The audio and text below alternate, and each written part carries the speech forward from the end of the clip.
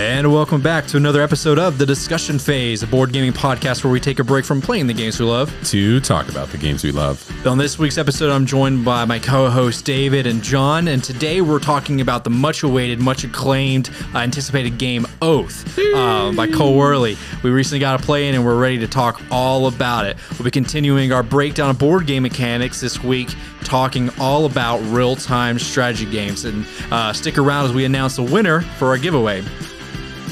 Buckle up.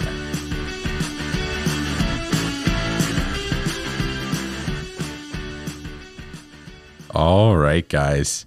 So, Matthew, I think you were saying right before we sat down to record, you've gotten a bunch of plays in recently? I've gotten... This past week? I've only gotten one play in this past week.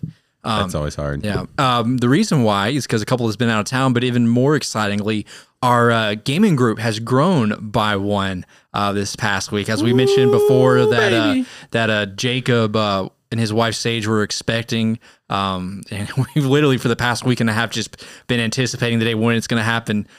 Very funnily, that Jacob, you know, he's like, "Hey guys, the baby hasn't come yet. Do y'all want to get another game night in? Hey guys, the baby still hasn't come in. Do you want to get one more game night before the baby comes?" But yesterday on Father's Day, the little man entered the world, and so Jacob's going to be indisposed for a little while, and so we're going to hold down the fort for him. Yeah, and we won't spoil the name. None of the details will be shared, but exciting little baby boy born on Sunday evening, I believe. We are so excited for this little stud to be participating in all the game nights. Am I right, boys? Oh, yeah. Oh, yeah, absolutely. And by participating, just sitting there very quietly, not crying, not hungry, not needing to use the bathroom. Can you imagine how much game knowledge he's going to absorb? But his first words are going to be like, it's my turn, or whose turn is it? You know, he's going to just be a rock star. Yeah. What do they say? Play like classical music and Beethoven and stuff to while your children sleep and everything. But while he's taking little naps, we'll be in there getting some game sesh. You guys have seen the Queen's Gambit, right? I haven't watched it. Yeah, we've talked about it a lot. So you know in the scenes where she's just like laying in bed and she looks up and she's like playing chess on the ceiling. Mm-hmm. That's going to be Baby Boov just planning out his moves of Great Western Trail, deciding what cattle he's going to deliver to Kansas City. Yeah, do you think it's going to turn into one of those things like on Fortnite and Call of Duty and stuff, these little 8-year-olds and stuff that are just sniping headshots, prodigies? Oh, yeah, man.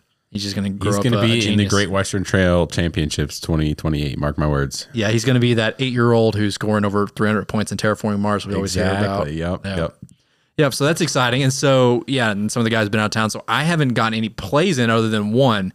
And that's what we're going to be talking about on today's episode in depth is Oath. But we'll get more into that. But I know that you guys have been getting in a lot more games here this week than I have. And one game that David has been anticipating for a while now and has been super excited about is Too Many Bones. So let me tell you guys what you need to get into. You need to get in on the trading game because that's how you take your collection of games that you just don't play anymore and make big brain strats to turn them into fantastic games that cost way more than they should. Did you get everything for Too Many Bones? Just about. I'm missing like 2 or 3 things, but long story short is I basically got $100 worth of game in my favor traded for this. So that was fantastic. So I'm really excited for this game. It's co-op and there's not a lot of co-op games that we like. So I'm really hoping that this will be just one that we can, sink our teeth into. What did it cost you, David? It cost me On Mars. Mm-hmm. And a brand new copy of Oath. Mm-hmm. And I didn't have to worry about Oath because Matthew already has Oath. Yeah. So and I appreciate your wise counsel. I had the chance to pull the trigger on a copy of Oath, and let me tell you, you were like, John, don't do it. And after playing Oath, and we'll talk about it a little bit more, there's no reason why I need a copy and Matthew needs a copy. As beautiful and as lovely as that game is, well played it now. I'm trying to get in the trade game too. So if anyone out there is interested in Destiny Collector's Edition chess set. That is in pristine condition, not even taken out of the box. I'm looking for the Spirit Island expansions. So yeah, what is it? It's great. I couldn't even find it on BGG, so I don't think I have much hope. Well, yeah, it's a grade 10 mint condition. Have you all been seeing all the stuff that's been going on with these Pokemon cards? Oh yeah, we're talking about games, right? But Pokemon is a game, so we can talk about it. People are going nuts right now. I've seen some things about people tearing up Walmart and whatnot. Oh, people have been getting in fights. And Targets don't sell cards anymore. Yeah, they were saying safety hazard. And the crazy thing is, it's all Logan Paul. well, Logan Paul started, and then a lot of famous influencers got in on the hype. Right, people that just have tons of expendable income want to relive their childhood glory days are ordering $20,000 boxes of Pokemon cards, but it's all perceived value because there's not actually a real market for it past the hype. So it's really interesting. And then additionally, there's over like a year delay unless you pay extra for grading through PSA and Beckett, I think, is the other company that does it. Beckett is the more and now high valued one. Companies are starting new grading systems, and then it calls into the whole question like, well, who can determine what? Before it was such a small area, like, yeah, you just went to PSA or you went to Beckett and they graded it for you, right? So it's super interesting to think about how, like, it's almost like Dogecoin, right? It was just this hype, or the GameStop thing, like it overvalues and then it continues. Some people make bank from it, and then some people put a bunch of money into it and it doesn't pan out. But I think those collector startup boxes, the ones with like 20 packs in them, are going for over $300,000. Yes, and the issue is as soon as you crack the seal on it, value's gone. Unless you pull a holographic Charizard out of it. Did you see Logan Paul came out with like a gold-plated one with his so we got myself, John, and Jacob, we got together for that Logan Paul Mayweather. $17 and we missed the first round too, but we each spent collectively $17 a piece for it. Pay-per-view. They just hugged each other the whole time, didn't they? Pretty much. Is that what I heard? Hey, we just saw two bros sweating it out. Yeah, honestly, the best part of the fight was the walk-in for each of them. Because Logan walks in with the music from The Greatest Showman, and he has $1 million Pokemon card around his neck. And then Logan, it's not even a joke, $1 million Pokemon card. Mayweather walks in with like Migos rapping, and it was just interesting. And he had rappers going before that even. So he had like several rap processions. But going back to what we were talking about, Too Many Bones. Yeah. So the one big stick about this game that I've always heard about is like you could play it in your pool because it's neoprene, it's poker chips, everything's waterproof. And I made a joke. It's like, David, he's going to tell his wife, hey, Sam, why don't we stay in tonight? I'll draw us a bath. We'll just have me and you time, husband and wife. And then I'll light some candles and stuff. And unbeknownst to Sam, he's actually setting up Too Many Bones in the bathtub. And Sam just walks in and he's just playing a board game in the water. And I'm just like, it's going to happen if it hasn't already. Well, I can't make any promises, but Sam did say till death do us part. So you're going to put it to the challenge. We're going to put it to the challenge. Yeah. So it is waterproof. My in-laws FaceTimed us, and one of the things I took a card and I just dumped a bunch of water all over it, and it was fine. So that's awesome. Yeah. Can you submerge? It may be water resistant, but can you submerge it in water for long periods of time? Yeah. I think you should take one of the cards. Why would you want to? Yeah, the card is like actual plastic. Yeah. What is the point of that? Is it just a stick, or is it actually make the game better? No. Well, shuffling the cards feels nice. So I'm sure it feels nice to shuffle, but without sleeves. Right. But I mean, I don't know, if you don't want your game to be ruined by water, like, did it drive up the cost? Like, could the game be 50% cheaper?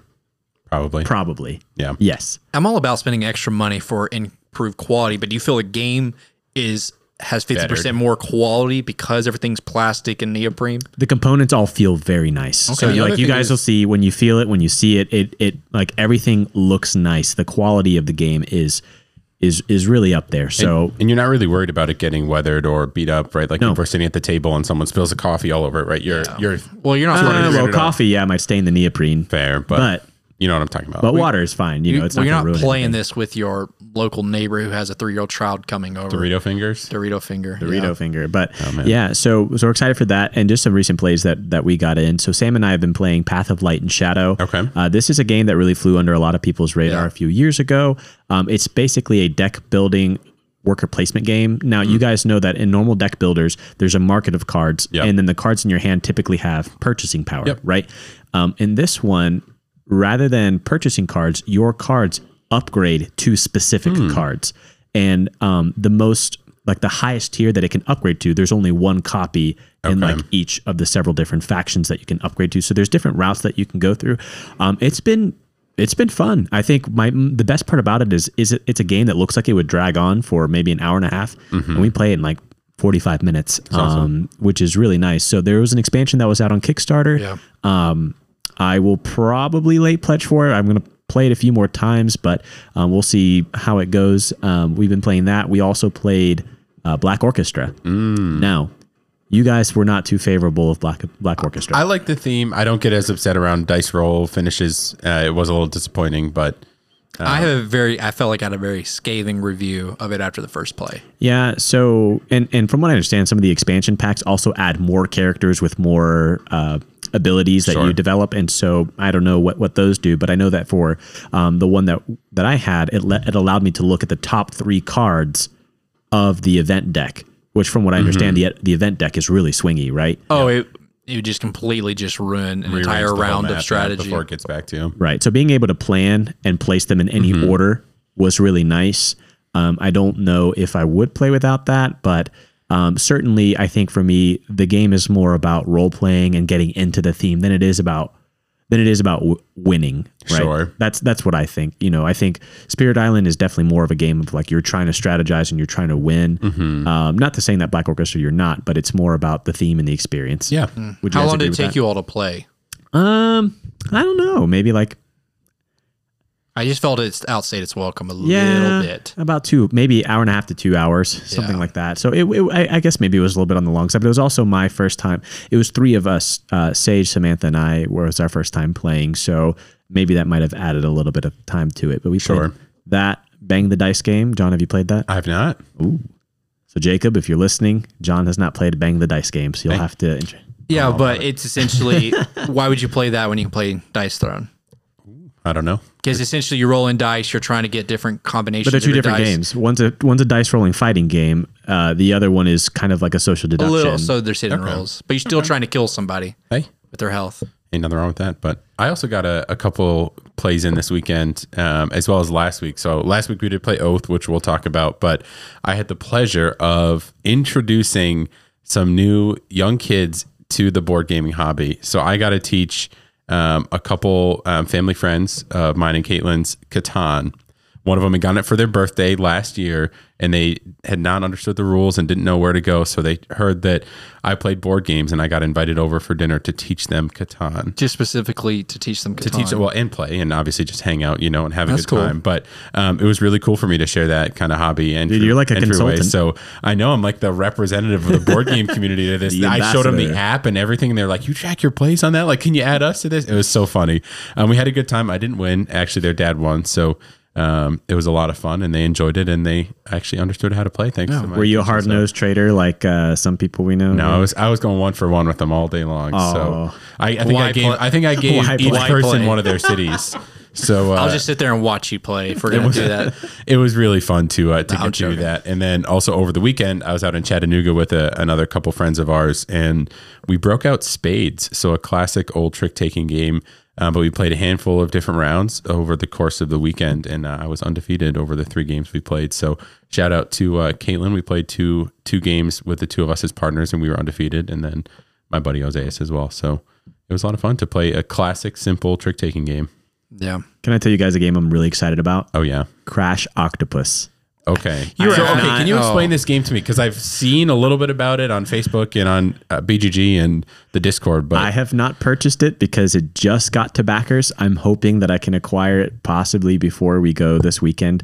We're traveling out of town to go see my sister.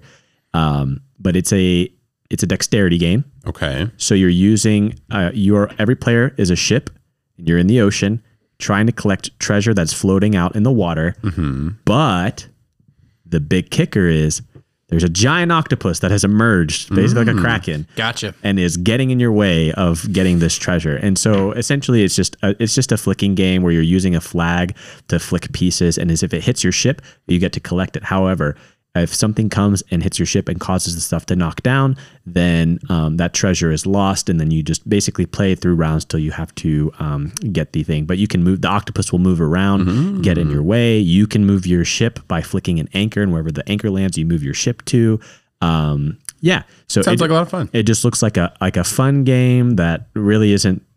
It's not like a Euro or anything, obviously. It's just a dexterity game, but it looks cute. Speaking of a new game coming out with ships in the water, have you seen the reskin that they're going to be doing for Battlestar Galactica? Yes, Unfathomable. Yeah. Now, have any of you been into Battlestar Galactica or played the game before? I will probably never care ever in my life about Battlestar Galactica. Okay, David. We just lost half of our listeners there. Okay, you just go there and you can watch Avatar: The Last Airbender for the rest of your life and just sit there.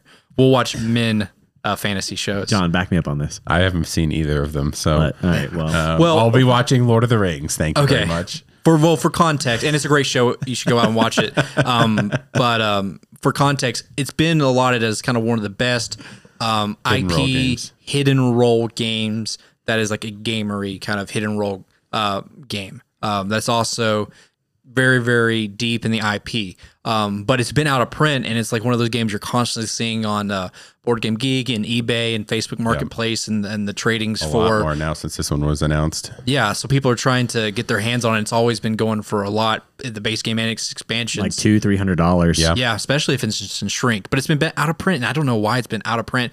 Fantasy Flight, why they do certain things they do, it makes no sense. They're weird sometimes about that, aren't they? Yeah. Hey, here's a game that is really popular. People are willing to pay out the nose for just copies of it from other secondhand copies. Who's publishing Unfathomable? Fantasy Flight. It is? Okay, I was going to ask. Because it's with... they've had to have lost some sort of license to the IP. That's my only assumption, because I was thinking maybe it was a competitor that was releasing that. I was going to ask, I don't know why, because there's no other Copyright. games being used for the Battlestar. I mean, Battlestar IP. Galactica is no longer in...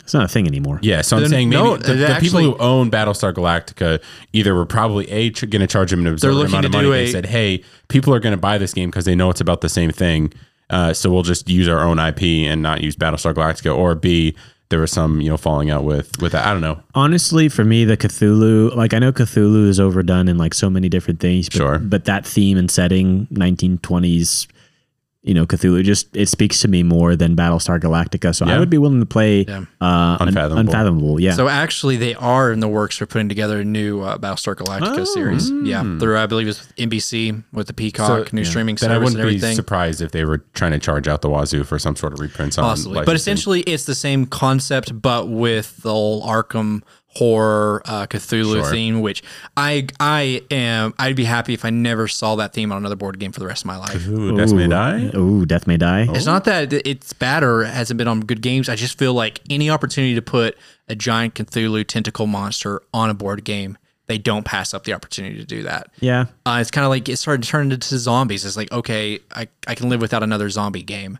Yeah, there's definitely fads. I mean, sorry, go ahead. No, after you. The fad that's going in right now, I think, is you see a lot of nature games. Like Wingspan came out, and then like everybody's printing a bunch of similar nature themed games. So they're just fads. Yeah, I was just thinking. I know last time I was at Nashville, Byron had just gotten in Kemet, the new reprint, and they had a Cthulhu based expansion for that, which is just very not part of the theme and at all. Right, mechanics and the minis look really cool, but it didn't quite fit in that Egyptian theme. So I get your point, Matt. It's I mean, why would you want to go and face the immortal one who take your soul to the underworld? I mean, you can't win. Well, hey, but you can alert. If you play Cthulhu Death May Die. John, thank you for making these transactions happen. Yes, facilitating these transactions between myself and Byron. So I appreciate himself. That's right, the man, the myth, the legend.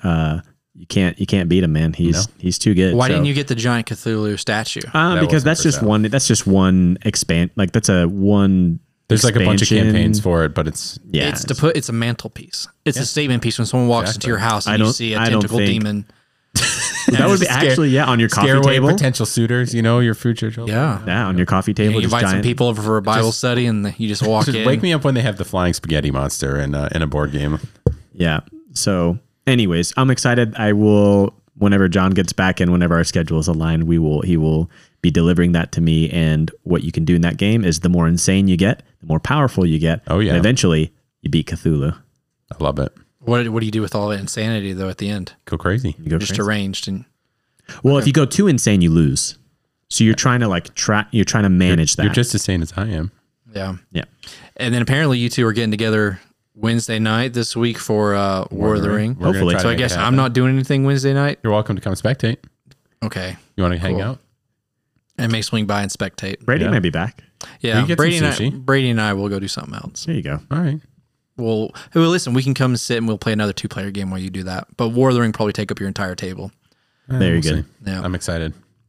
All right. So we all got in this game called Oath, Matthew. So can you, for the people out there, and if there's anyone listening to this podcast who hasn't heard of Oath, I don't know how you found this podcast. Well, welcome. But Matthew, you want to give me the full title? Yeah. So the game is called Oath: Chronicles of Empire and Exile. And I think the most important part of that title is Chronicle. And we'll kind of get into more of why, but I think that one little word in that entire title, I think describes this game more than anything else. Because I didn't even I had a general concept of how the game played, but there's no way you really understand how this game works or even how its mechanics integrate or the strategies until you get that first play in. We're all pretty competitive, but even we looked at it like, guys, we're going to go into this as a learning game so we can learn how to experience, how to enjoy it. I think this is one of those games to where you have to put in a little bit of work before you get started. Right. But the basic premise is that it's a 1 to 6 player game. I haven't looked at too much of how the solo works on it. But the general premise is, I don't know. It is fantasy, but it's like fantasy adjacent to where it is a world that has been built by the artist Kyle Farron. It's the same guy who did the art for Fort and for more popular is Root. And it is fantasy, I think, in that they're like, some knights and some. But there's some are like creature, or some of the characters are animal people, but some of them are like weird human adjacent type stuff. It's not like some high fantasy or anything. World. It's not high fantasy. It's like not surreal, and maybe. It's not ultra detailed. I mean, like you look at some of the what do you call the places? The sites. The sites. You look at some of the sites, and the houses are literally just squares with triangles on top of them or whatever. But the way that he does the art is very appealing. Fantastic. Yeah, and so it's hard to even say like this is what mechanic would you say Oath is, and some people can put the like area control on there, or a combat type system. And I think that is a little too simplistic, and we kind of go in more details for it. But the main premise is that we play their game with 4. One person each round is going to be labeled as the Chancellor. And essentially they rule, like I think they start out as the most powerful character in the beginning of the game. Easiest route to victory. And everyone else starts as an exile. This is where the term Chronicle comes in, because you really are... I kind of mentioned to the guys before, I feel like there's going to be like some role-playing type stuff into our characters, and like, why would my character do this or that? There's no backstory, but you kind of create it as you play.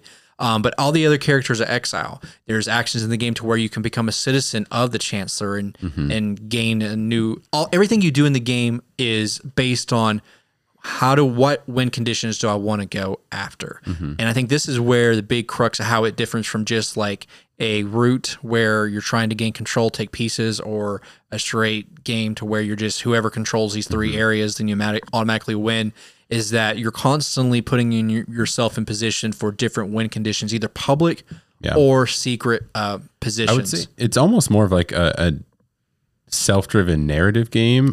So the Chronicle part of it really plays into, like, when you're playing the Chancellor, right? You're playing almost a different game, even though you're using the same level of mechanics, right? Your whole mindset, right? You're trying to keep the power, right? So you almost always start off with the winning condition, at least for our example game, right? It was rule the most sites. Yep. The Chancellor already starts meeting that condition, so they get the Oathkeeper title, etc.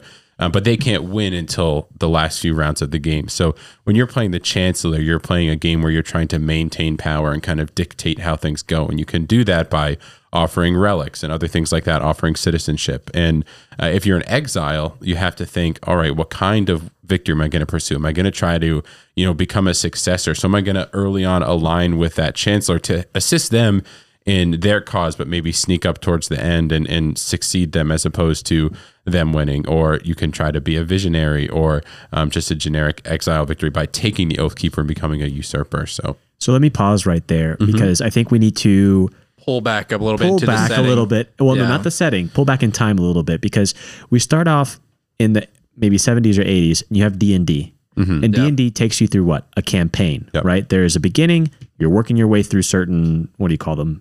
Encounters, right? And you reach an end, right? And you wrap it up. Now you go from campaign, and then a few years back, Rob Daviau comes out with, and I forget the name of whatever the game was. I think it was like Seafall or something like that. But so that Seafall wasn't are you talking about for Legacy? The very first Legacy game. Oh, no, Risk Legacy. Thank you. Yeah. Seafall came after Pandemic. Gotcha. Okay, so thank you. So Risk Legacy. And so when they put Legacy on the title, what did that do to what we thought of as campaign? Because a campaign you could reset and do over again, right? The Legacy game does what? you play one, you alter it, and the only time you're replaying is some of Legacy have to where the end state of the board, like in Pandemic, you can technically play that again, but it's meant to be played through once. So essentially, like if you have a game group and I have a game group and we're both playing the same Legacy game, we will probably have different games by the end. Our boards will look completely different because you're shredding components, putting on stickers, but there's a definite start and there's a definite end. Now we bring in Oath. And what Oath does is what Matthew talked about and is chronicling. And from a narrative perspective, like you said, John, as you start out the Chancellor, well, like any ruler, you want to see how long can I hold onto power. So the reason why you want to win the game is almost like not just because you want to win the game, it's because you know that going into the next game, you start out again as the Chancellor. Yeah. And that's what I think puts a smile on my face about Oath. Yeah, because I won our first game, and my immediate thought was, okay, because I started the game as an Exile, I took over one of the win conditions, and we'll get into that a little bit more. But my first thought was, okay, I start the next game as a Chancellor. How can I continue on what I did? Because the really cool thing about Root is based on who won. Oath, you mean? Yeah, with Oath. Sorry, I'm probably going to say that again. When you win Oath, regardless of who you were, you save part of the board and some of the cards. Then that is what starts the rest of the board for the next game. It's like chronicling saving. Yeah, it's kind of Legacy. And it's specifically the areas you rule too. So it's even more thematic. So you were the Exile and you won via a visionary, right? So we got to save the parts of the kingdom that you had your influence, quote unquote, in. Yeah, and it will give me maintain those for when you were overseeing. Yeah, I think when I started as Chancellor, I will actually start with my strength in those areas. So kind of breaking down, it's like, okay, how do I take my actions? What do I do in the game? In its most simplest form, there are 3 different regions, and if you played a PAX game, some of these will sound familiar to you. There's 3 different regions on the playboard, and in each region there are 2 or 3 sites. These sites are essentially a card, and they're different in every game. This card will have a name, some artwork, but essentially the card will have maybe a little bonus action or a little special ability when you hold it. So, for example, one card was the mountain, and if you had control of the mountain, its special ability is that when someone tried to attack you, they got 1 less attack die because you hold the high ground. So they're actually really thematic. Yes. Yeah. There's one actually, the location is like a sleeping giant. And its special ability is that if you're on the sleeping giant, you can you can move to other locations easier because you're able to travel along the giant to different lands. Right. Yeah. He doesn't realize that you're on there and you're just hitching a ride. So at these sites, though, and this is where I think the PAX influence of the game comes in, is that each card has 2 to 3, for the most part, game cards, like your normal size little cards that you draw from a deck that can be played into each site's tableau. And so one of the main concepts of the game is that, and it's similar to like if you played Lords of Hell, there's a difference between your units versus your character. Because in Oath, your character can move around freely anywhere on the board without initiating any combat. However, only one person's troops can occupy a card or site. So only one person can rule that site. But you get to take actions based on where your character is. Yep. And so it's all about, you can't just take any action on the board. You have to actually travel your character to a region or a site that has some actions that you want to interact with, which is tableau. But everyone is contributing to what this tableau is, cards that are coming off from the tableau, new cards coming in. In addition, you have your own tableau. Yeah, you do have, and I think, but your tableau is limited. You own for the base, unless maybe you get a relic or something we haven't seen in the game that modifies. You only get 3 cards in your tableau, so you are incentivized to influence and interact with the board. And how this relates to there, like, and I talk about PAX Viking as a game that has that same similar effect. A PAX Viking, there's a map on the board with all these different destinations, and these different little ports have different unique abilities. So we're not really kind of fight each other just to fight each other, but maybe we're trying to gain control of a site because of the actions it allows us to take. Right, because the action came from a market of cards, similar to Oath, where you have cards, you pick up the cards and you decide where you're going to place it, and you can add it to there. So exactly. So that's the general premise. How do what the actions? And so on your turn, you're actually, each round, everyone takes a turn per round. There's can be anywhere from 6. Well, actually, there can be less, but there's anywhere, I'd say reasonably 6 to 8 rounds in a game. And And on your turn, everyone gets 1 turn per round. You can take as many actions in any combination in any order as you like. And I really, really love this more than I drafted some cards, and these are the only actions that I can take. Because it's like, man, I'm not limited to a bad card draw or a bad draft. I have full control of the set actions, but you have a supply. And so your supply are kind of like your action points. And so you can do any actions, but actions will cost you different action points depending on what you're doing or what stage in the game. And I think that's accomplished very thematically too. So at the end of every round, right, you refresh your supply. But if you have more presence on the board, so if you have more of your warbands out, you're going to be replenishing less supply, right? So as your power grows, I think that's a good way to stop the snowball effect too of someone who starts, with a really strong position or gets a really strong position. It's going to be harder to hold because each round you're going to have less and less supply to be dealing with. Yeah, because how it works is that everyone has a set number of troops that's set beside their board. And like John said, how much supply or action points you get, essentially how many tokens you don't have over there, your warband. Yep. But it's really interesting because when you recruit or you muster in the game, they don't go onto the board. They go onto your player board as kind of like a resource now that I can use to spin and interact with the game. Yeah. So like some actions in the game are drawing cards. And I think this is a really cool way that the game forces you to move based on how cards are drawn and discarded. And what I mean by that is that each region on the board, the 3 regions, each have their own unique discard pile. And usually wherever your character is where you have a choice. There is a global deck, or you can draw from the discard pile. So the discard piles are delegated then to the separate areas on the 3 separate areas. On the board. Let's say I'm in the middle region. I discard a card, and it goes to. Whenever you discard, it goes to the region to the right. And if you're at the rightmost, then it loops around back to the first region. But what can happen in the game is that there can be cards in a tableau, either a personal player's tableau or a tableau on the actual map. And for whatever reason, it may get discarded or replaced. And when it does that, then it moves to the next region. And this happens several times in the game that someone purposely knew what card was discarded. And so they traveled to the other region to draw.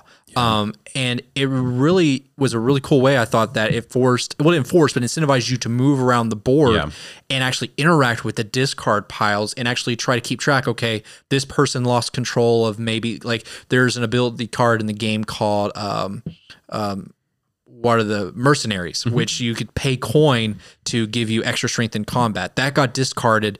And I lost that card, but it got moved over. So I think David, he traveled and he searched in that discard pile to get it. So it's really hard. These cards, when they're discarded, they're not gone. It's like these people, these thoughts, these ideas, because a lot of these tableau cards are like people or things. They're just moved, but you can go out and recruit them back and put them into your personal supply onto the board. And one cool thing I like about the Denizen cards, to kind of shift the topic a little bit, is that the whole like economy of the game is very interesting. So as you're playing these cards out to sites, you actually get money for playing them to different locations, and that money's split out to, you could call it the suit, the faction of the card. And I think there's 6 different factions. There's Discord, Arcane, Beast, Nomad, and Order, and Hearth. I think that's the 6. Wow. Well done. It's essentially the 6 suits. And all of the cards are very thematic. So like the Arcane, I got to use this spell once that got to delete, basically, you remove a bunch of Matthew's, I don't know if it was order cards or something else, or there's a wizard's tower. Where to be fair, so when he says Matthew, those were cards at areas I controlled. Correct. Yeah. So he wasn't like personally, I was losing my own personal tableau. But we all lost access to them. Yeah, everyone lost access to them. The way that they interact with the game is really interesting, because if you have a card on the tableau that, say, maybe you trade with them, so you give them one of your secrets and you take money from it, if that faction has no money in their bank, that action's worthless, right? So it's a closed economy. Exactly. So how much different factions are being interacted with really does make a difference to how effective their cards are going to be. So an easy way to explain that, maybe a little bit better conceptually, let's say for the Nomads, there's a card called Mercenaries. I think maybe that was the faction. And it costs 1 coin to hire them. Every time you spend a coin, it goes on the card, which means you've activated it and you can't activate it again. But at the end of your round, it goes to their suit. And the thing is, if people are constantly interacting with it, there's no limit. But one of the actions you can do in the game is to trade. Trading is you don't spend a book, but you allocate a book to that card, and you can take 1 or 2 coins or more from that same suit. So let's say nomads have 6 coins in their stack because people have been using all the nomad cards. How you trade is you get 1 base coin, but you get an additional coin per nomad that's in your personal tableau. Your advisors. Or my advisors or whatever the other faction is. So let's say I have 2 nomads and I'm trading with a nomad card. I would get to take 3 coins from there. And so it's really cool because it's like it's a literal supply and demand. Because people are demanding all the resources, now they have a big fat stack that now you can go trade with them. So but then if you're not using the money on other nomad cards out there, you're not going to be able to continue trading with them, right? So it's really interesting because you want to specify your tableau or your advisors to give you the most benefit on certain actions. But then if nobody else is interacting with them, it's really hard to kind of keep that up just yourself. So it values, honing in on one specific faction, but also having, one of 3 different ones could be valuable because it would kind of open up your options a little bit more. Yeah. And another, action you have in the game, like we mentioned a lot, is moving. You can move from individual sites. You can move from region to region, and how much you move costs you supply. So you're really conscious of like, where am I and what access do I have to other cards that will cost me the less to travel? Every little part in detail, you're constantly getting lost in this world. The art, the actions that you have in it. In the action combat system, I think is similar to other type of games like Scythe. The big thing is like combat is there, but you don't want to have to do it if you don't need to. In the way combat works in Oath is you can only initiate combat based on where your character is. So let's say I move my character onto a site that David controls. Because he controls it, I can now designate and say, so I'm going to do an attack action or muster action or whatnot against David. But I don't have to necessarily, would attack that site, but then I can target, is what the game calls, other regions that you control. Right. That can be other places on the board, or actually, if you control relics, which is like special items, I can target a relic. Which is why the action is called campaign. Yeah. Right, because you're launching a campaign. Yeah, imagine it's actually like a full-blown, just like narrative campaign. It's not a single attack. But what's really interesting, my attack strength is based on how many of my war bands are on my player board. We mentioned earlier that when you muster, they go into your player board, which essentially represents your strength. Yes. But my strength is always the same. However, David's defense strength is increased the more targets that I choose to attack, because every site has so much defense. You get 1 defense die per of your war units bands on those sites. And then I know the relics can have anywhere from 2 to 3 defense dice on them. So my attack stays the same. However, David's defense grows the greedier I try to get. And I think that's so cool that it's just not a set, okay, you roll dice, I roll dice, and we'll just see, and winner take all. It's like, I have to choose my targets very, very strategically. And there was a lot of times like, man, I really want that site, but he has too many war bands, or I want to take that site, but it gives him better defense. And it was constant, like, I don't want to stretch myself too thin in an attack, so I want to be very focused and deliberate, and you have to plan for it in advance. Right. No one was just throwing around dice and just attacking just freely. No, because the cool thing about the defense is they multiply. So your offense just adds up, but your defense can multiply. So you could roll a ×2, a ×2, a ×2, and then 2 shields. Yeah. So what the defense dice look like, how they're dispersed, there's a blank, there's 2 1 shields, there's a 2 shield, and then there's a ×2. And I think that would leave another blank on there. But essentially what could happen is that essentially the defense's strength grows exponentially, like you were saying, because you could roll 2 shields, but if you roll 3 × 2, I mean, what is that? Almost a defense of 16 or something by that point. Yep. And so there were several times to where you're considering, like, man, if I had to do him getting 1 more dice changes his probability from like 2 or 4 defense to now possibly 12 defense. Yeah. Yes. Just over 1 die. And it really makes you sit down. It's like, is this worth it?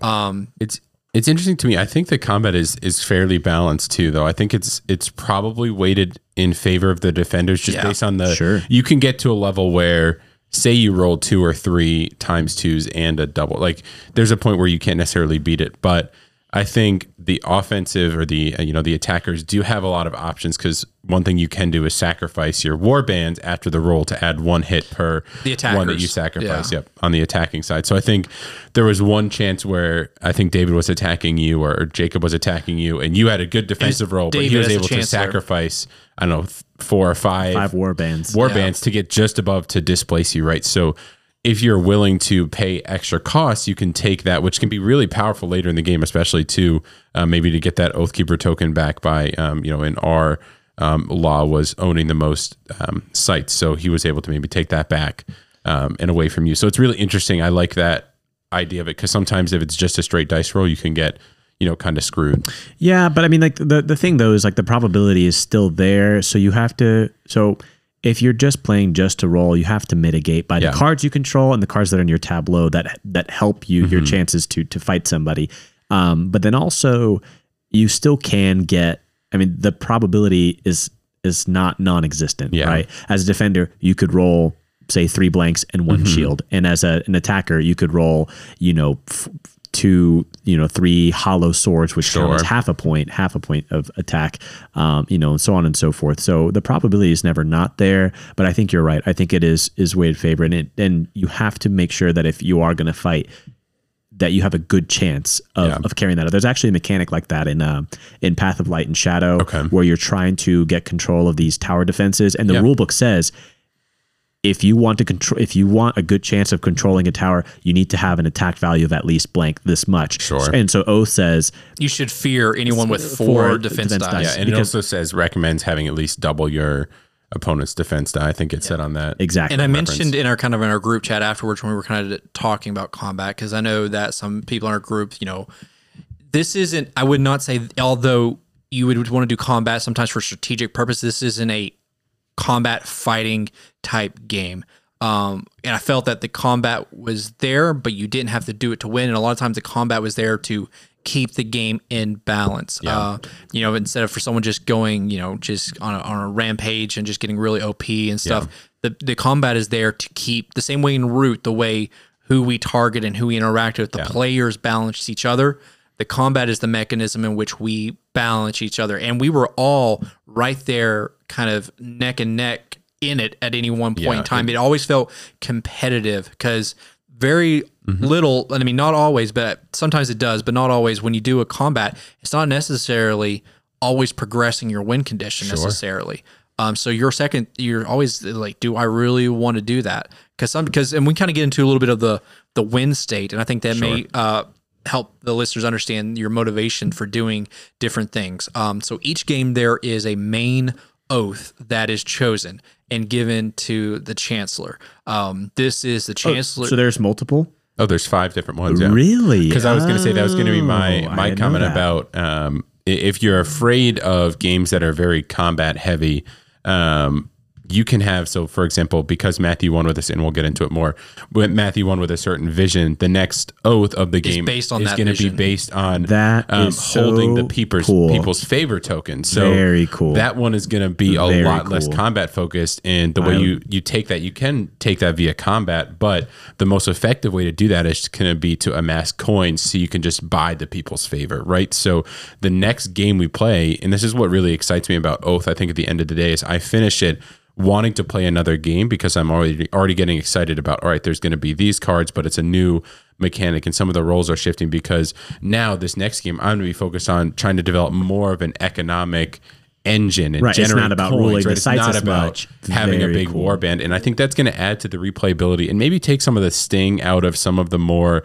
combat heavy games, knowing that it's not just going to come down to that every game you play. Yeah, and there's also 2 little ability things that you can acquire real quick. And then we'll go into the win conditions. One is the people's favor, and essentially you can acquire the token starts with a coin or favor on there. And how you take it is by you spend more favor than is on the card and acquire. So I spent 3 favor to acquire the card. And essentially this is thematically representing that I am giving the people like me, but each round I either have one or 2 options. I can add an additional coin onto that board, or I have to remove a coin if I can't afford it and put it back into the bank. And every time I do that, then it makes it easier for someone else to spend money and take it. So to keep it, you want to kind of put more money and keep investing. And the main ability that it gives you, I believe, is that whenever you would play a card into a tableau in a, not a site, but a region, you can remove another card from that region. Yeah. So because the people are favoring you, they're willing to go out and do some work for you, which is removing. But you're constantly having to either spend coin or remove coin from it. The other one is the Book of Secrets. And I got that one in our last game by paying, it's the same mechanic. You pay more knowledge than what's currently on it. And what that one let me do was when I'm searching, so when I'm the action that lets you draw from the deck, if I'm drawing from the deck, it's always going to cost me 2 supply. As more visions are revealed in the game, it increases the cost for that. So that was a useful tool to have. Yeah. The interesting thing too about the people's favors, if it gets to 6 coins, it actually flips and becomes a mob, and then you have to pay additional coins every turn to keep that. So it's really interesting how it's a balance. Someone can't just stack up to 6 coins and then just keep it higher and higher and higher and run away with it. As soon as it gets to 6 coins, it flips, and then they have to pay 2 coins every turn. Otherwise, I think it clears all the favor off of it. I'm trying to remember the but it's super thematic because obviously you can attack that cardboard and try to take it through combat and remove it from me. But its defense is 1 die per coin that is on it. So the more I spend on it, the stronger it gets. But then it's also the harder to control. It's so thematic that you're trying to gain the favor of the people, but the more you feed into it, it's harder to control. So how does that feed then now into our win conditions? So there are 4 main win conditions that are given to the Chancellor. These are the only way the Chancellor can win in the game if you are a Chancellor. One is Oath of Supremacy, which we started the first game with, which was rule the most sites. Right. Not regions, but the sites that are in the region. The one that we'll be starting with the next game, because I won by a vision. Visions are win conditions that only exiles can get, and they're kind of based on the oath. They each have a corresponding. And we'll kind of get into that a little bit. So literally everyone in the game could be going after a different win condition. So you're not just banging each other over the head, passing a win condition necessarily. The second one is hold the people's favor. That is the oath of the people, which is that token that we just mentioned. The next one is the oath of protection, which is hold the most relics and banners, and so, or combined. And so we talked about relics. Certain sites, when you flip them out, they'll have a relic attached to them, which are these special like little ability items that you can acquire. It maybe influence combat. Really cool too. It may influence how you interact with other people. There was one that's a cage and you like trap people in it as well. They're all just really thematic. And when you just sit back and think like, this just feeds into the world that we're playing in. And then the last one is the Oath of Devotion, which is hold the darkest secrets. And these are all the ways that the Chancellor, when you start the game, if you won the previous game, you start with one of these tokens. But if you become a citizen, you have a chance to usurp. So one of the things that the Chancellor can do is, hey, John, would you like to become a citizen in my court? Heck yeah, I would. Yeah. What do you got for me? Well, I have this relic for you. Oh, a relic? That's right. Because the Chancellor starts with 4 relics at the beginning of the game that cover up special abilities. And David, I think you barely and these are not relics that the Chancellor can use. They are there to trade away to offer multiple people citizenship. And I don't even know what all abilities these are. I don't even know I've even scratched into what all they could do, but they're really good abilities, I'm assuming. Yeah, once somebody becomes a citizen, then that unlocks a special power for you. So for example, for me, anytime I would do a search action through the deck, I can search an additional 3 cards. Which is huge. Because you get to select which. I love the searching on this, because not just draw a card, take it. You can draw a certain number of cards, and maybe you can modify that and then choose from there. And so the Chancellor wants to make people citizens because they're able to trade relics and unlock new abilities. But if you become a citizen, you have a chance to usurp the Chancellor, because each oath has like this little secondary sub. So if my citizen outdid me, they would usurp me and they would take over. The interesting thing too, and that was the victory condition I was going for. David was our benevolent and kind Chancellor, and I thought I would jump right at my opportunity to become a citizen. Yeah. And my successor win condition was to hold the most banner and relic. So I'd have to look at the components, but I'm wondering if the sub condition for the successor will lead into another one of the main oaths, right? So I would have won on the oath that, I can't remember what it was, the benevolent one, where you hold the most banners and or relics. So my assumption would be if I won as a successor, the next oath for the game would be that one to tie up with that. So it's really interesting how it flows based on the different win conditions. Yeah, and obviously the more we play, we would probably position ourselves in an in-game state to even better ourselves for the next round. But obviously it's going to take several games to get that. And the last thing that's really cool is that based on what win condition certain players are going for, there's 3 different ways the end game can be triggered. The first one and easiest one to go over is the Chancellor. So let's just get based on our first game. There was the Oath of Supremacy. So David, he was trying to have the most sites, but he could only, and David did have the most sites early on in the game, but he can only win if he has the most sites in round 6, 7, or 8. So it gives the other players time to work either together or against each other and manipulate the board state. But it also has that tension. We always talk about the tension in the in-game state, because I know that David can win round 6, 7, or 8, but you roll a die. If the die on round 6, at the start of round 6, is a 6 or higher, which is only be a 6, then that triggers it. It wins. So you have a 1 in 6 chance in round 6. In round 7, it's 5 or higher. 5 or higher. So now you have a 2 in 6 chance. Then does it go all the way down to 3? It goes down to 3. So it skips forward. Now you have a 50% chance. Yeah, but if it still doesn't roll that, then at the very end of the round, The Chancellor wins. The Chancellor wins. So there's the constant tension. You know, So you can literally win on a die roll if you're the Chancellor. The interesting thing, though, too, that we actually missed when we were playing, and it didn't matter because we didn't roll a 6, but if the Chancellor does not have that Oathkeeper token, that roll is not made. So that's something where we missed that. So I think Jacob had it, or maybe you had it, Matthew. But the Chancellor needs to have that win condition in order for that dice roll to be made, which makes sense, right? Otherwise, I would have just won, and I wasn't saying anything because I would have won on it. And so here's where the other win condition, and you say the Chancellor wins on a dice roll. And while technically you could say that is true, I think it actually adds to a little bit of the issues where people is like, well, he's going to win on his next turn for sure. Let's just attack him. Because what can happen, another way that you can win is with the Exiles, there are visions in the game. And visions are cards that you can draw, and they're identified. They have a different back, so you know they're there. You know they're in the discard pile. It's not like these are just random, oh, we didn't know we have a vision card.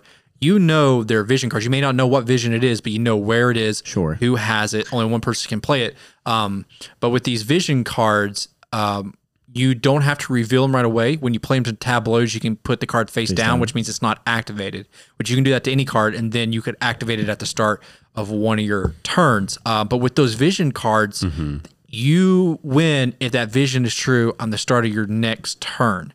Unlike where the Chancellor, you have to go to round 6, 8. So what can happen is like, okay, we're about to start round 7. I know that David has his Oathkeeper condition met, but he has a 5 or he has a 1 in 3 chance of rolling that die. Or I have John here who is likely to be able to meet his condition, and I know John for certain can win at the start of his turn. And so constantly there was that balance. It's like, okay, do I go after the Chancellor because he's in good position, but do I want to go against the tension? Maybe he doesn't have it. Maybe he does. Do I want to focus on John? Maybe he has a face down vision card. I don't know. Or I could have my own vision card, and now we're in kind of a race, which I feel like and this is a game where you don't want to do the same win condition that 3 other people that do. At the most, I think you'll ever have like 2 people maybe try and divide for one condition. Because the visions are unique, right? Yeah, so you're the only one that can have that particular vision. So each game, there's only one public objective everyone knows about. In our game, that was roll the most sites. So yeah, you could go after it. It's easy. You don't have to get a card. You don't have to activate it. But people know it and see it coming. Yeah. Or you could try to vision, prep yourself, play it, and then try to be in a position to hold onto it. It almost makes me think of like V for Vendetta. You have a vision for the people, right? Yeah. And like it's if your vision is strong enough, in other words, like, and mechanically speaking, if you've met the condition well enough and protected enough, people are going to jump on board with you because they see that, oh, this is a strong idea that we can get behind. Yeah. And one thing that I like about how the game approaches the vision and some of the other conditions, right, is that it gets away from it is kind of king making the game in the sense of that this, you know, the decision, right? I can go to stop John because I know he's going to win this on his next turn, and I can forego the dice roll. Maybe they'll roll a 5 or 6 and it'll be over. Maybe they won't, right? But I think the idea that you can kind of decide when to play that vision out. I think people might understand that you have one, but they don't know what it is. Exactly. So part of the thing that you did, the reason you won was you had that vision. I don't remember what it was called, but the one for holding the banner of the people, you had some favor stacked on it. You got your pawn to a good spot, then you played that on your turn. And now we knew we had to try to do everything we could to get, that away from you. But it wasn't just attacking me. You had to target me, but then you had to specifically target that banner, which added more defense. And I don't think it's king making, because none of the actions we did, like I'm sure it is king making. I don't think so. It's 100% king making. But I don't feel like we were ever making a decision, well, I have to attack you, but that lets you win. Yeah, absolutely it does. You think so? I mean, like, okay, so for the listeners, this is our very first game, and we did not have strong grasp on all the mechanics. Sure. Bleeding into the second, third, fourth, fifth game where everybody knows what's going on. We played the game correctly. We did. Yeah. But being aware of what's going to happen, there are going to be times where if I can't really win, and on my turn, for the sake of the game, you don't really want someone else to win. Sure. Because someone else winning means you don't get a chance to win. So now it's a matter of, do I pick so-and-so or do I pick so-and-so to win? But what Oath does with king making and makes it a much like, it's not like Root, for example, where I could just, I'm out of this game. I can just send all my forces after someone because I never felt anyone was out of the game. No, well, what I'm saying is what makes Oath different is that there's a next game. Yeah. And this game translates into that next game. Sure. So you might say, you know what? I'm going to forego winning to make so-and-so the Chancellor next game. Oh, but because I know what cards they're starting with, I can form some ideas of what I'm going to try to go even through. More than that, no one agreed to it because I won. But even before you start the next game, technically as part of the end of this game, I became the Chancellor during that game. It's just at the end, right? Yes, right. At that point, I can offer people citizenship into my court at that exact moment. So it's not like, oh, we do that at the next game. Your decision, David, may have been, hey, you know what, Matthew, let's do this together. Make me a citizen in your court for the next game or something like that. And I think that's... Exactly. Yeah. And I think that's where this game is just so different than any other from a gameplay perspective. You brought up a great point that I didn't even think about, right? So maybe I choose to do the move that would prevent Jacob from winning over Matthew from winning. But I did that because, not just because I'm like, hey, screw you, Jacob, like I want Matthew to win. It's because, all right, if Matthew wins, the next game's going to be this win condition. And based on that, I know either A, I just rather play for this victory condition over that one, right? That can be a simple decision. But B, maybe I want to offer citizenship and get a relic early on, so maybe I can go for, setting yourself up for a future game, knowing that you could play off certain cards that are going to stay there. And I think that's such a cool, because it's not like a legacy game where it's, a one and done through. No, if you wanted to play each individual game separately and just, hey, we played the game once, we're not setting it up for another game,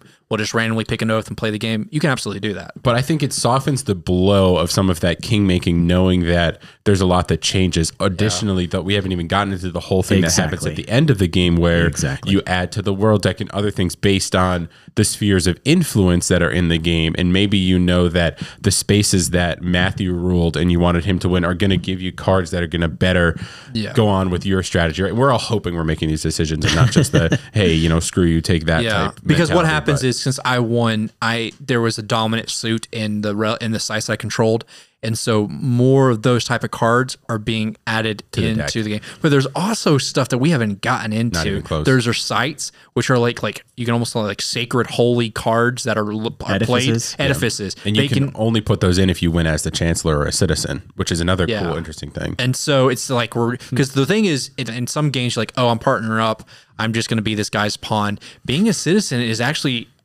we'll probably understand the strategy more, but a really good position to be in, because one, what happens when you're Chancellor, your pieces are gone and he can't attack you with the Chancellor. He can't attack you, but also you have access to the Chancellor's units. The Chancellor has the most units accessible in the game. Yep.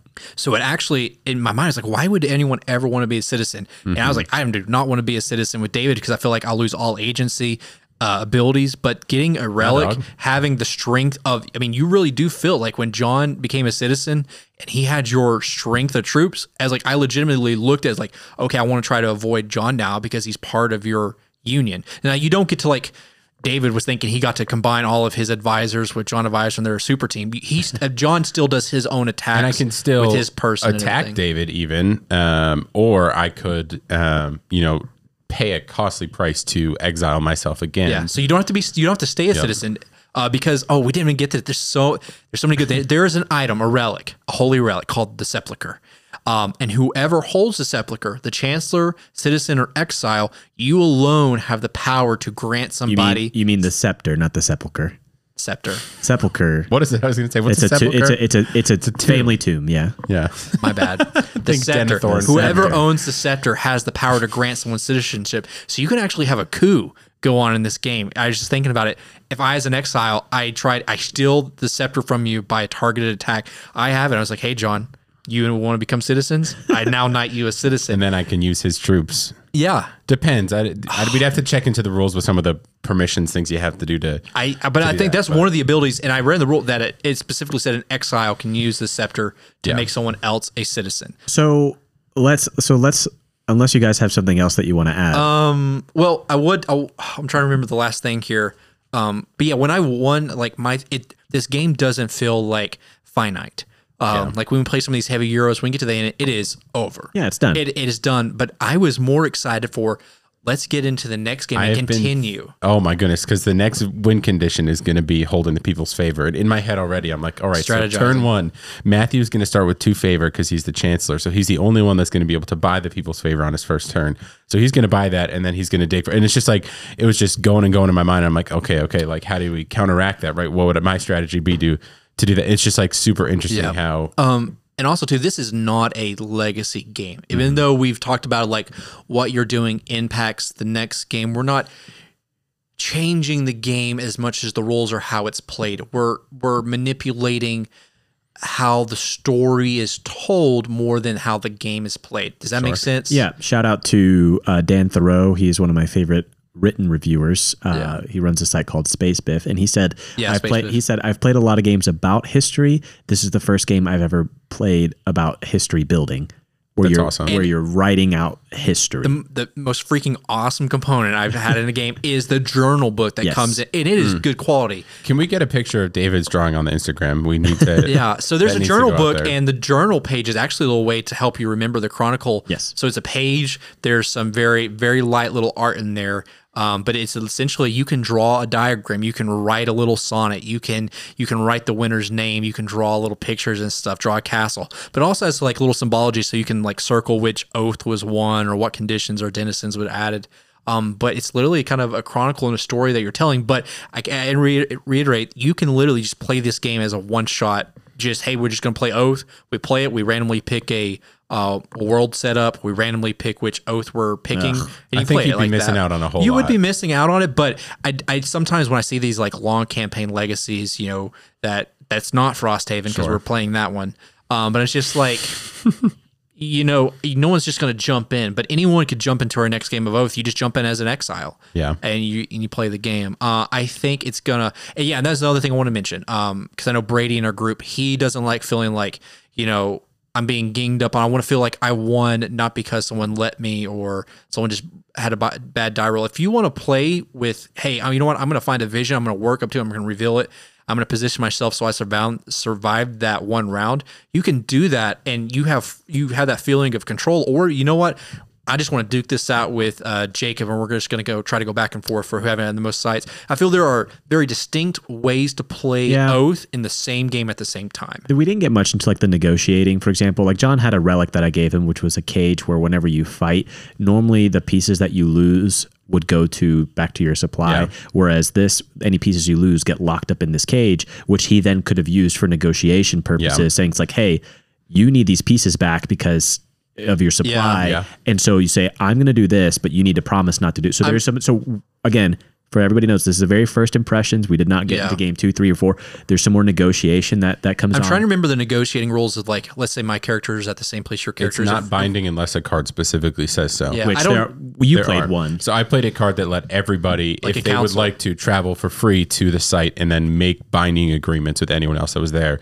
The game does state that, not all agreements need to be binding, which I appreciate that it says that because, you could backstab some people and there's that little air. Typically, I feel like with us, we're not unless Matthew, when we're playing Dice Throne, he just asked me in the back every time. I hate when games tell me that agreement has to be binding. Not because I want to betray somebody or I want that person to betray me, but I love the tension and the decision. Should I trust him the Great Northern Alliance, man? Yeah, the Eerie Remember. Should I trust him? Has he, especially in a game like this where we're continuing, what has he done previously? And so I always hate it when games say this must be binding. I think that adds to the tension of it. And like, hey, you're going to backstab somebody, it's going to come back and bite you a lot. But I do feel, I can't remember, is negotiation always available if like our characters are the same spot? We can always negotiate favor or knowledge. I can't remember if that specifically, but there are a lot of actions in the game that will allow you to do trade actions. And there's always like negotiation is always on the table. Negotiate everything. What cards are being played? Like, hey, I got these cards that I just drew. This could help you, but if I do this, can you help me and make sure that I hold this position or something like that? And some people will not like that because that is not. You don't have to do it because we didn't do it a lot. You don't. We didn't do it hardly at all. But like, some people won't like that because you'll say like, well, you only won because so and so was willing to negotiate with you and not with me. That's the game. Like, I'm sorry, but like that is the game. And so for me, but you can win without negotiating. Though. Yeah, you can. Oh yeah, you can win without negotiating. But let's say you're not negotiating, but everyone else is. Like, I mean, you're not in. You could be on the receiving end of some really good stuff, but we haven't gotten there yet. So I'm excited to see what happens when we do get there. And we're still placing new worlds because we only saved based on that game. I only controlled 3 sites, so only 3 sites are carrying over with their cards. So we get a lot of new cards. And I think that's the bigger thing is like, okay, which site do I want to go into the next game if I win? And that's going to impact which sites I'm going to try to control. So and then Cole even said, this is a game to where 4 games in, you're still not necessarily like learning new rules, but you're learning new things that Oath can offer because we're new cards, new sites are coming in, new ways to strategize. So like 4 games in, the game rules are there, the mechanics are sound, but you're enjoying new surprises. And that's what gets me really excited, right? So like David was saying, this is just first impressions, right? We've only played it once, but my first impressions have just gotten me very excited to play it again, right? I'm not saying this is going to be the best game of all times. I truly don't think this is a game for everyone, right? Oh, no. But this game has gotten me really excited to play it more, and it's got me thinking more than a lot of other games about that next play and what I might want to do. Yeah, because I'm almost half, like, more than just like playing it to like play these Euros that we do. I want to experience it. And so half of it is I want to play it, I want to strategize, but the other part is the experience, like, because I'm just always constantly surprised. If I sit back and think, this card is actually really thematic. This action is actually really thematic, whatever it might be, the artwork or the actions or whatever it might be. Because the more I thought about like the favor of the people, I was like, hold on, this is actually really realistically thematic. And so I'm just constantly impressed by the way he's able to integrate. But I do agree, this is not a game for everyone. Sure. Is esoteric a good word to put on? I don't even know how to spell that. So there you go. I think there's a couple K's at the end. Yeah. And also it took John and I putting our minds together to figure out how the in-game setup for the next game. It made me feel really smart to get that figured out. I'm not going to lie. That was, and the rulebook is actually written fantastic. Also, I want to give a note, highlighting the rule book. There is the normal thing that Leader Games and Cole Wehrle do. There is the how to play, which, hey, you're playing this game, here's the rule book you're going to read for your first go through. Then there's like the law of Oath, which all the details. But that first play, it goes over all your base rules and actions, but then it gives everyone a first turn and a reason why you take the action. Because Oath is a game, it's like, okay, I know a move action, I know a draw card action, I know a trade action. Why you want to do it. Why? That's the biggest thing we had a question going into Oath. Why? And it's interesting to me too, because I think, and I understand how the scenario was set up, but I almost felt like it put David at a little bit of a disadvantage because he probably could have strengthened his position as the chance or a little bit more on his first turn. Different things like that. It was interesting how they kind of set up the board. There's the initial setup, but then there was it was almost like we were setting it up a second time with like a different starting position. So it would have been different even for David if he had started as the Chancellor playing it again, because he could have done different actions. Yeah, I mean, like we were definitely just pulling levers and seeing how to things. I mean, there was one point where something happened, and again, the dice can just not go in your favor. And I really should have not won that combat against Matthew, but I did. And Matthew had some like really visible frustration on him for a little bit. Well, I forgot that you could sacrifice banners, and I had a card that if I'd activated would have helped me more, but I didn't want to spend the resources. Yep. But I forgot that role, and I never felt that anyone won a battle that they didn't deserve.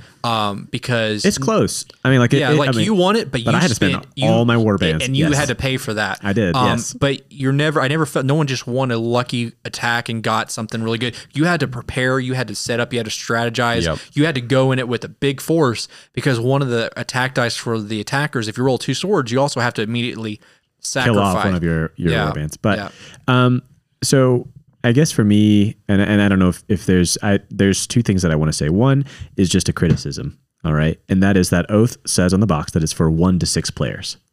I do not see, I watched a solo playthrough. I don't think it's like, for solo, it's not going to be worth it. It'll probably be where they come out with another Kickstarter and the community does what they did for Root, which is like the Better Bot project. Sure. I'm sure they'll do something similar to that for Oath and make it something viable. I don't think it's a game for 2 players. I don't think it's a game. Are there different rules for 2-player? Like, no, I think how big the board is? Because you might even play 2 players with a bot. I think is what you would do with like the Chancellor bot.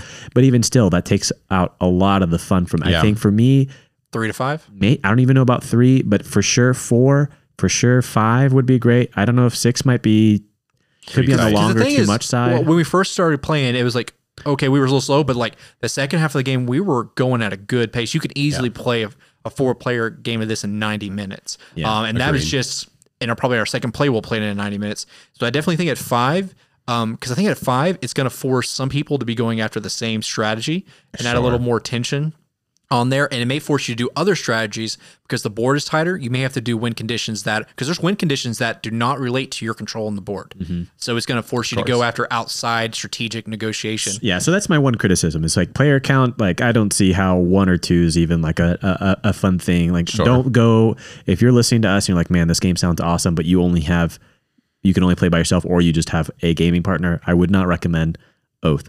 But the other thing that I will say for me as a closing comment, if someone's wondering, what does this feel like? To me, this feels like Inish and Pax Viking had a baby, and the baby is better looking than both their parents.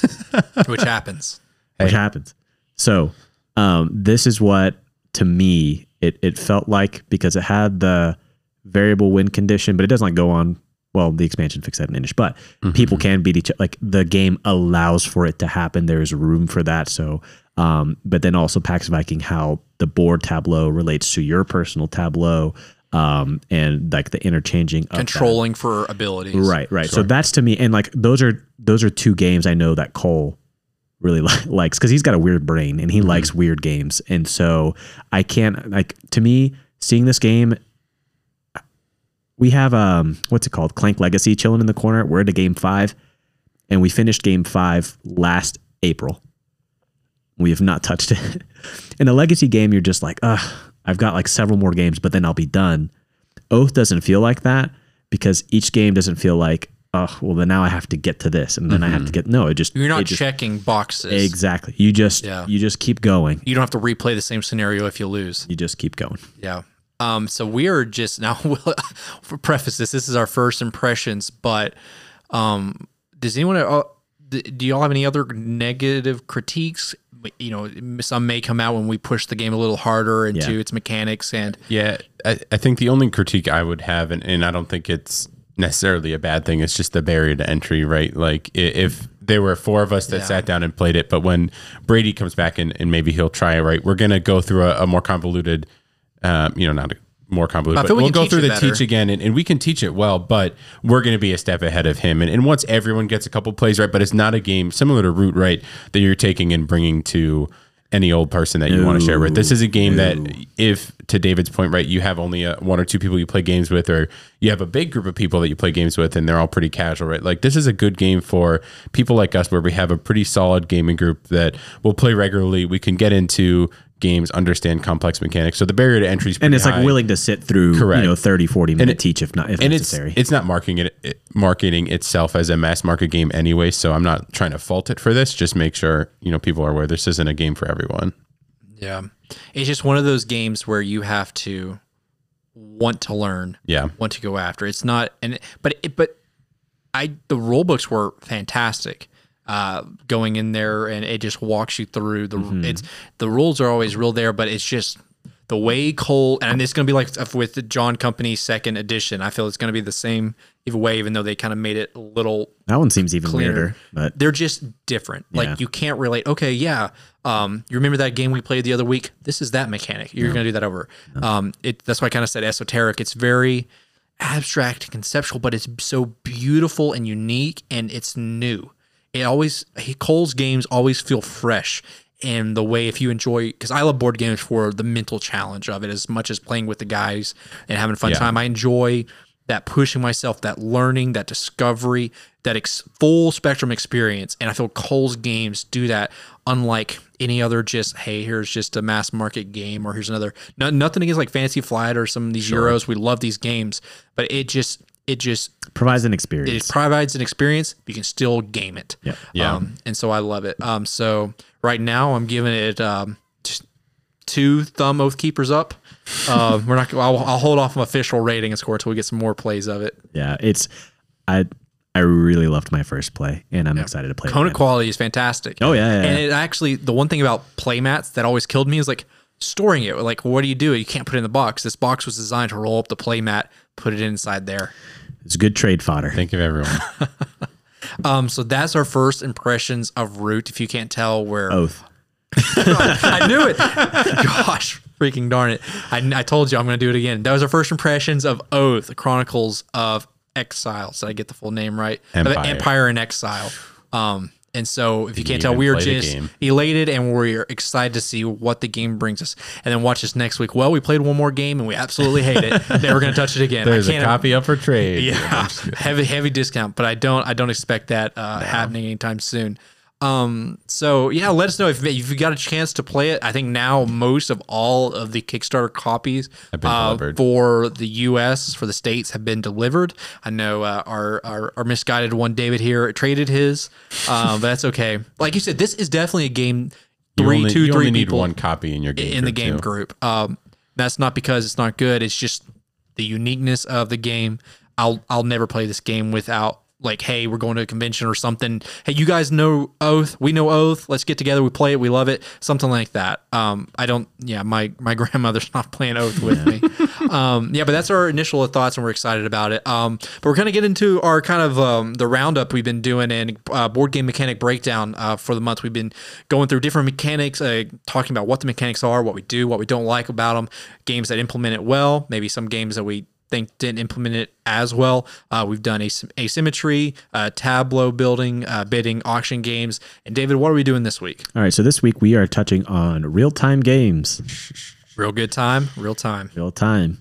So to explain what, in your definition, or how you see it, what makes something real time? It may be an easy definition, but how would you describe it? Yeah, so basically it's a game where you have either rounds or turns, and within those turns there is a set clock. Mm-hmm. And your actions are taken within that clock. And then when the clock expires, either the game ends or it resets for a new round. And then, from there, whatever the victory conditions are, so on and so forth. Yeah. So some examples of that would be a game like XCOM or like Project Elite, where there are certain phases where you have a clock going, like David was saying, and everyone's simultaneously taking actions. Typically in these games, maybe they're fulfilling different roles in the idea of XCOM, and in Project Elite, we're all kind of doing the same thing. We're doing a little differently.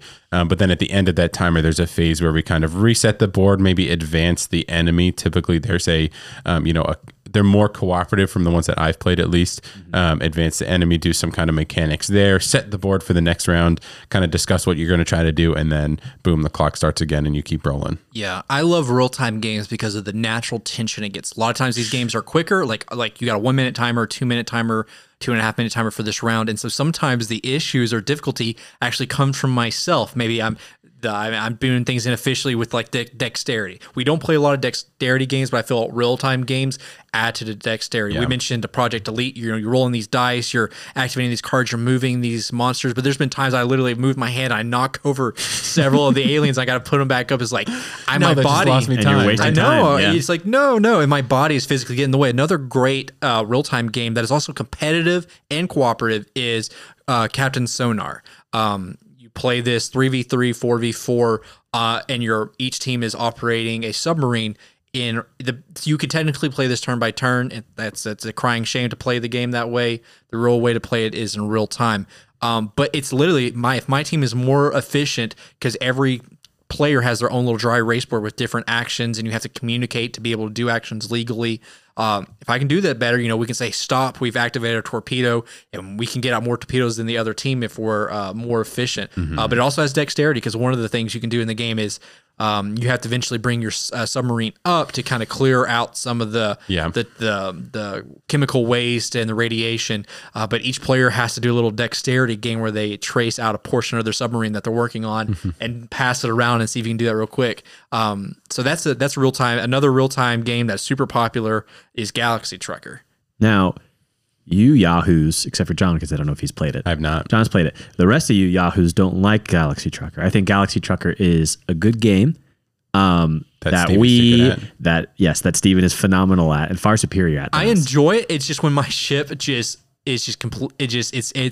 think I might need to look at it differently because you build your ship and then you can see if your ship can be destroyed less than the other players. I remember playing this game for the first time and I just laughed because I built up this I thought was this great ship.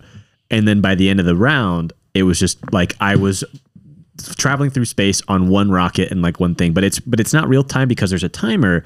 The players are the timer, right? Yeah, because once someone completes their ships, then they activate the final minute or 2 minute timer. Yeah, basically. And so you complete your ship, you grab basically a first, second, and third, fourth place tile, and then it's up to everybody else because once everybody else has grabbed, if you're the last one, you have to stop. But that's a really fun game. Yeah. What it does really good well too, and I enjoy it, is that you can get so focused and so lost in what you're doing that you're not paying attention that this other person has finished their ship and already flipped the timer, and you're like, oh no, I'm just out of luck. Yes. So you constantly kind of have to keep one eye. It does help in Galaxy Trucker, I will say, to have played it before and know, because there's literally infinite ways to build your ship. Yes. And especially if you're playing with different modules, but knowing what could possibly come in that round or in that voyage helps with how to build your ship more efficiently. And that's my one struggle so far, where I feel like a less than positive experience with some of the real-time games we played, like XCOM. I was still relatively new in the hobby when we were playing that game, and of course I was given the easiest job of flipping over the event cards or whatever, intruder cards, and deciding which one to pick, and then going from there. But it can be really stressful, especially in a cooperative setting, if you aren't extremely familiar with, what actions are, good, what's bad, what the main purpose is. And it wasn't like it was a bad teach. I understood what we were trying to do, but I had to flip over 2 cards and choose between one of them to keep. And I had no way of weighing what was good, what was bad. And so I feel like I was letting the team down and felt, very stressed under pressure for making this decision really quickly, which can be really detrimental to the experience. But I can see how if you were really good at them, you kind of had a good grasp on the mechanics and how it goes, but you'll only learn by playing. They'd be a lot more enjoyable. XCOM was fun. Steven did a good job of not quarterbacking. He just let us lose, which was great. Yeah. But it was, it felt thematic and it felt fun what we were doing. And of course, the real-time aspect certainly adds to the stress. So I'll name have you guys played Fuse? Yeah, I have it. Oh, you do? Mm-hmm. Yeah, so it's a 10-minute game, and you're just trying to defuse all kinds of bombs throughout the game, and you're doing that by dice rolling. So it is, it's a little random because you're constantly It's rolling really cool dice. because it's geometric, because sometimes it's more than just getting a certain color or a certain number. You have to physically stack your dice, or you have to make a pyramid. Yeah, so to defuse the bomb, you have to get the dice in certain color order, or get them in certain number order, or then stack them, as Matthew just said, from building your base with this first set, and so on and so forth. So it is a fun game, but the key, though, is that it's 10 minutes. If it were longer, you don't want to do that. Mm-hmm. Yeah, another one that I really enjoy, just for fun factor, and it's silly and goofy, and you wouldn't think something I enjoy, but Magic Maze. So the main premise is that there are 4 pawns out on the board, a different color. No one is actually the pawns, and they're trying to go through this maze of a mall and get to a certain location, then come back and exit. But how you move the pawns, each player at the table can only move pawns a certain way. Okay. So you can only move pawns north direction. I can only move pawns south direction. Another character, they can only move pawns up or down escalators. And so to get this pawn to move to this one location, we are all going to have to do different movements on that one pawn. But there's 4 different pawns that have to go around. But the kicker, we can't talk. So I can't say, John, move red north. John, move red north. There is a little orange token that you could hit on the table next to somebody to grab their attention, or put it in front of you to grab your attention, and kind of, so you can only communicate with this like little orange token to try to direct someone, because someone maybe focus on one part of the board and not realize that they're the only person that can move the pawn on the other side of the board. And it's silly and it's fun. And it actually, like, each time you play, you go through different levels. And so there's kind of a leveling system with the difficulty, but it's just a goofy fun, but you feel the tension because you have a timer. You have a timer with it. And what's really cool is that you can reset your timer if you get to a certain part on the map. And so it's like, oh no, we're running out of time. We need to go get to this little spot so we can flip our timer to get more extra time. So that's a really fun one. Yeah. And then another real-time game I've played, and the name's escaping me right now, Mountains of Madness, I think it's called. It's effectively like an escape game. You're trying to get off of a mountain. And the kicker of it is, as you're getting higher up the mountain, or progressing through the game, each person gets these madness cards, which limit the way you can communicate. So maybe it says if someone says this word, you have to yell and then be silent the rest of the game.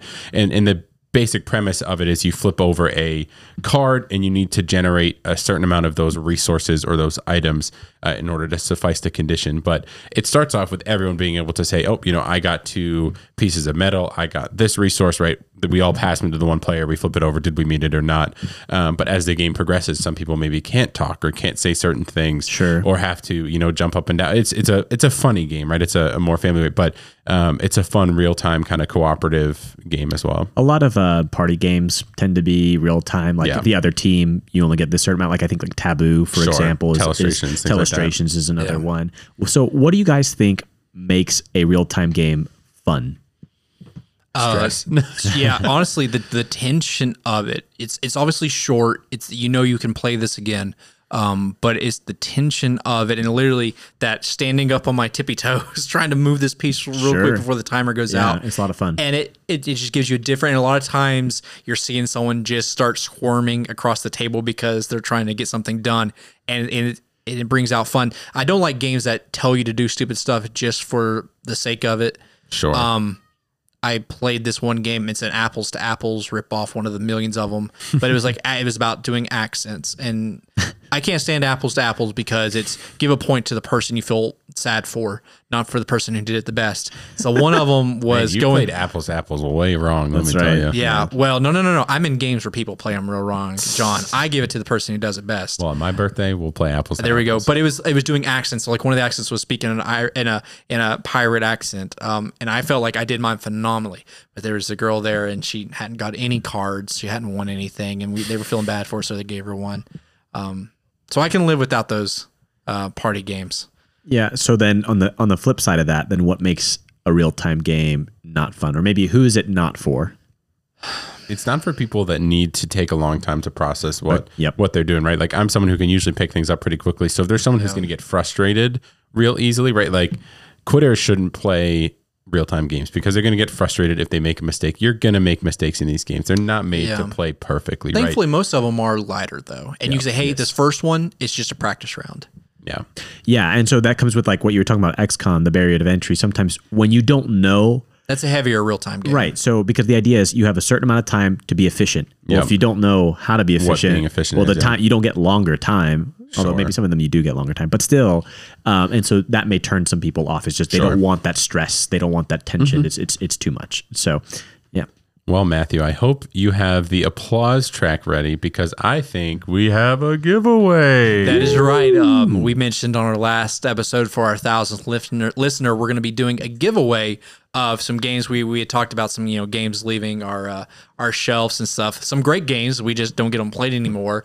And so let me make sure I got our clap track ready to go. Okay, it's ready. Okay, so for the winner, and so some of the options that we have for the giveaway, and we'll give you a list, and you can choose from whichever game you like. I think some that were on the list was like Converna, Architects of the West Kingdom, Survive Escape from Atlantis, Indulgence, New York Slice. We'll have a list for you to choose. You're showing up to the board game store, and you get to pick a game for free. That's essentially what it's going to be. Yeah, it's a great group of games. Yeah, and there'll be more. We'll send you a full list to choose from. All expense paid. We'll pay for shipping. We'll get it out to you.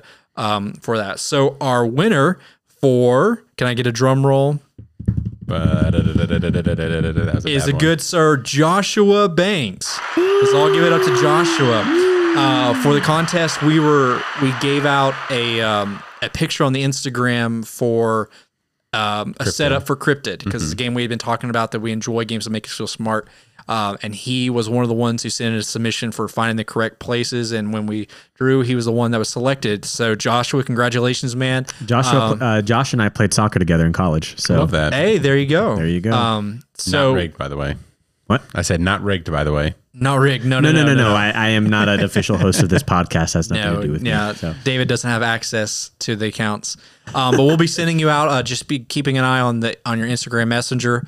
We'll be sending you a list, and choose a game that you like or you're interested in, or whatever you want, man. And we'll get that shipped out to you. So we're excited for that. And we just want to thank everybody, our listeners, those who come along on this journey with us.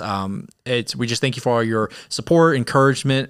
We love doing this. We don't get paid to do it. We just do it because this is what we enjoy. The hobby, the space, like John telling the story of those little kids. They had that board game of Catan and they haven't played it. And it's like, hey, John likes board games. Maybe he can come over and teach it. And like them getting excited and experiencing that. Because, man, we're playing Monopoly and Clue and cheating every 3 seconds, sliding paper money underneath the board or underneath my butt or something, sitting on it so no one saw it. I mean, don't expose my secrets. It was always like getting people to play games was always like a miserable experience, because they were always like, oh, we'll do it in a little bit, and then they never actually do it at family Christmases or Thanksgiving. But when I got into it later on, it was just that enjoyment of shared experiences with other people and constantly challenging yourself and experiencing new things. And I think maybe you would call us nerds. Maybe we are, but I enjoy the discussions, the people you come in contact with, the stories like John had there. It's like, hey, there's things you can do more than playing Fortnite 10 hours a day. True. Which, hey, nothing wrong with that if you enjoy it. I've been getting deep into the sauce on Witcher 3 because of the Witcher Old World coming out. And so, stuff like that's fun. But, hey, get out or stay in and play a board game. Matthew, you're definitely the nerd between John and I, Mr. Battlestar Galactica over here. If you want to listen, if you want to push up your glasses up a little bit more, we need to do a bonus episode at some point about like film and TV and stuff like that. Battlestar Galactica is a phenomenal science fiction show. You just like that one actress. What's her name? Starbuck. Yeah, I can't remember her name off the top of my head. I think it's time to wrap this episode. Yeah, bro. No. Hey, how are diamonds made, John? Extreme pressure. Extreme pressure. All right, that's going to be it for this week's episode. As always, I'm Matthew. I'm David. And I'm John. And this has been The Discussion Phase.